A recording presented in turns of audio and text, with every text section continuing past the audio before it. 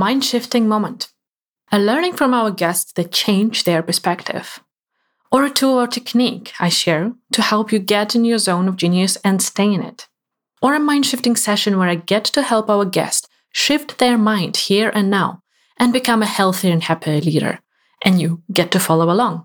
We share, you listen, reflect, and implement. The world becomes a better place. Let's go. Hey, Genius Leader, it's time for another quick solo episode of Mindshifting Moment.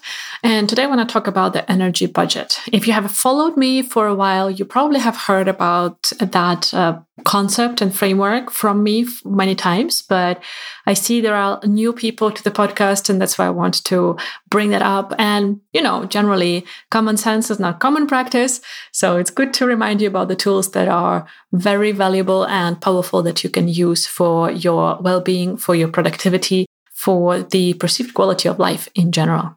So the energy budget is the concept that I came up with in one of the coaching sessions early on in my business for the client who wasn't so busy, if we would look at their schedule, but they didn't have time, or they didn't have the energy to do those things. And that brought a lot of overwhelm, the sense of not being enough, the sense of being a bad parent, a bad professional, bad partner, and so on and so forth. And I wanted to give them a framework to work with. And I came up with this energy budget. And the task is, and I really want you to take some time to actually implement that or try it on yourself, because it has been changing mine and life for every client of mine who has gone through it. So please do this favor for yourself. So you take a piece of paper or maybe a spreadsheet, whatever is more convenient for you, and you write out the tasks that you do in your daily or weekly, but better to take it on a weekly basis. And then you do a pie chart where different categories of activities represent different pieces of that pie or slices of that pie. And I want you to look at which areas of your life or which tasks and categories take bigger or are a bigger piece of a pie, and analyze that, reflect on that. Is that how I want my life to look like as a whole? For example, 80% of your time goes into your work, which might make sense on the time perspective that you spend so much of your awake time working. And especially if you're an entrepreneur, you never switch off, as we discussed with Gardar in the previous episode. But also look at the energy. Create a pie chart for your energy, the budget for your energy. How much energy of yours does a task take? So, for example, there is a task that takes you 5 minutes to do, but getting it done is just draining you completely.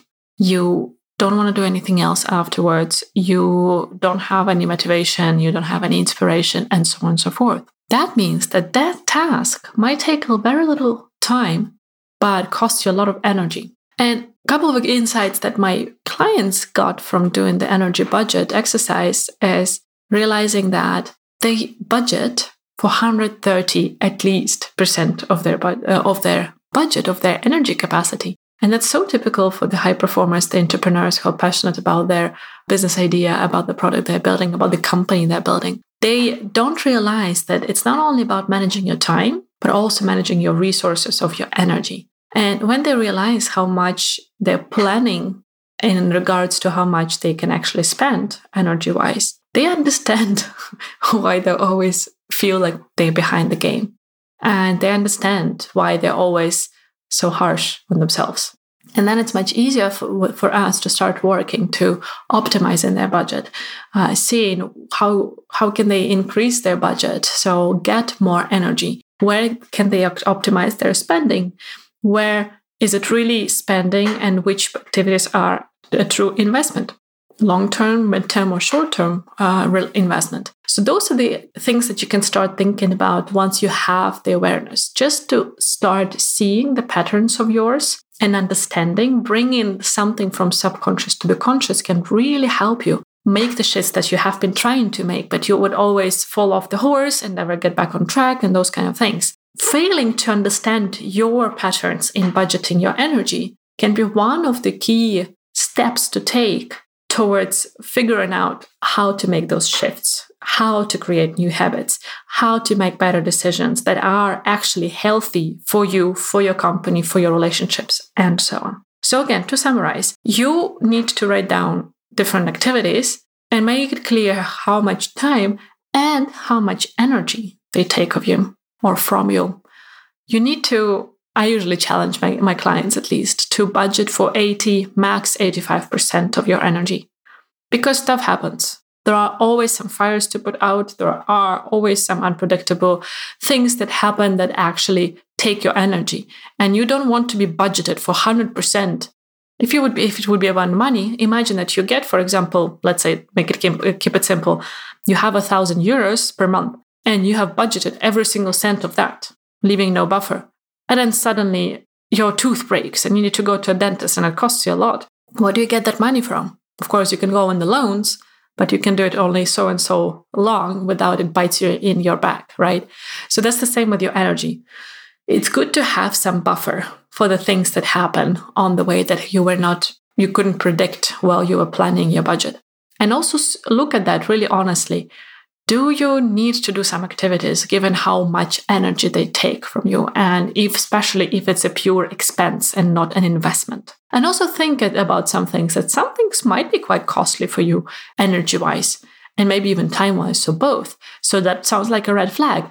But then you look at what it creates for you long-term or mid-term. For example, onboarding a new person on your team.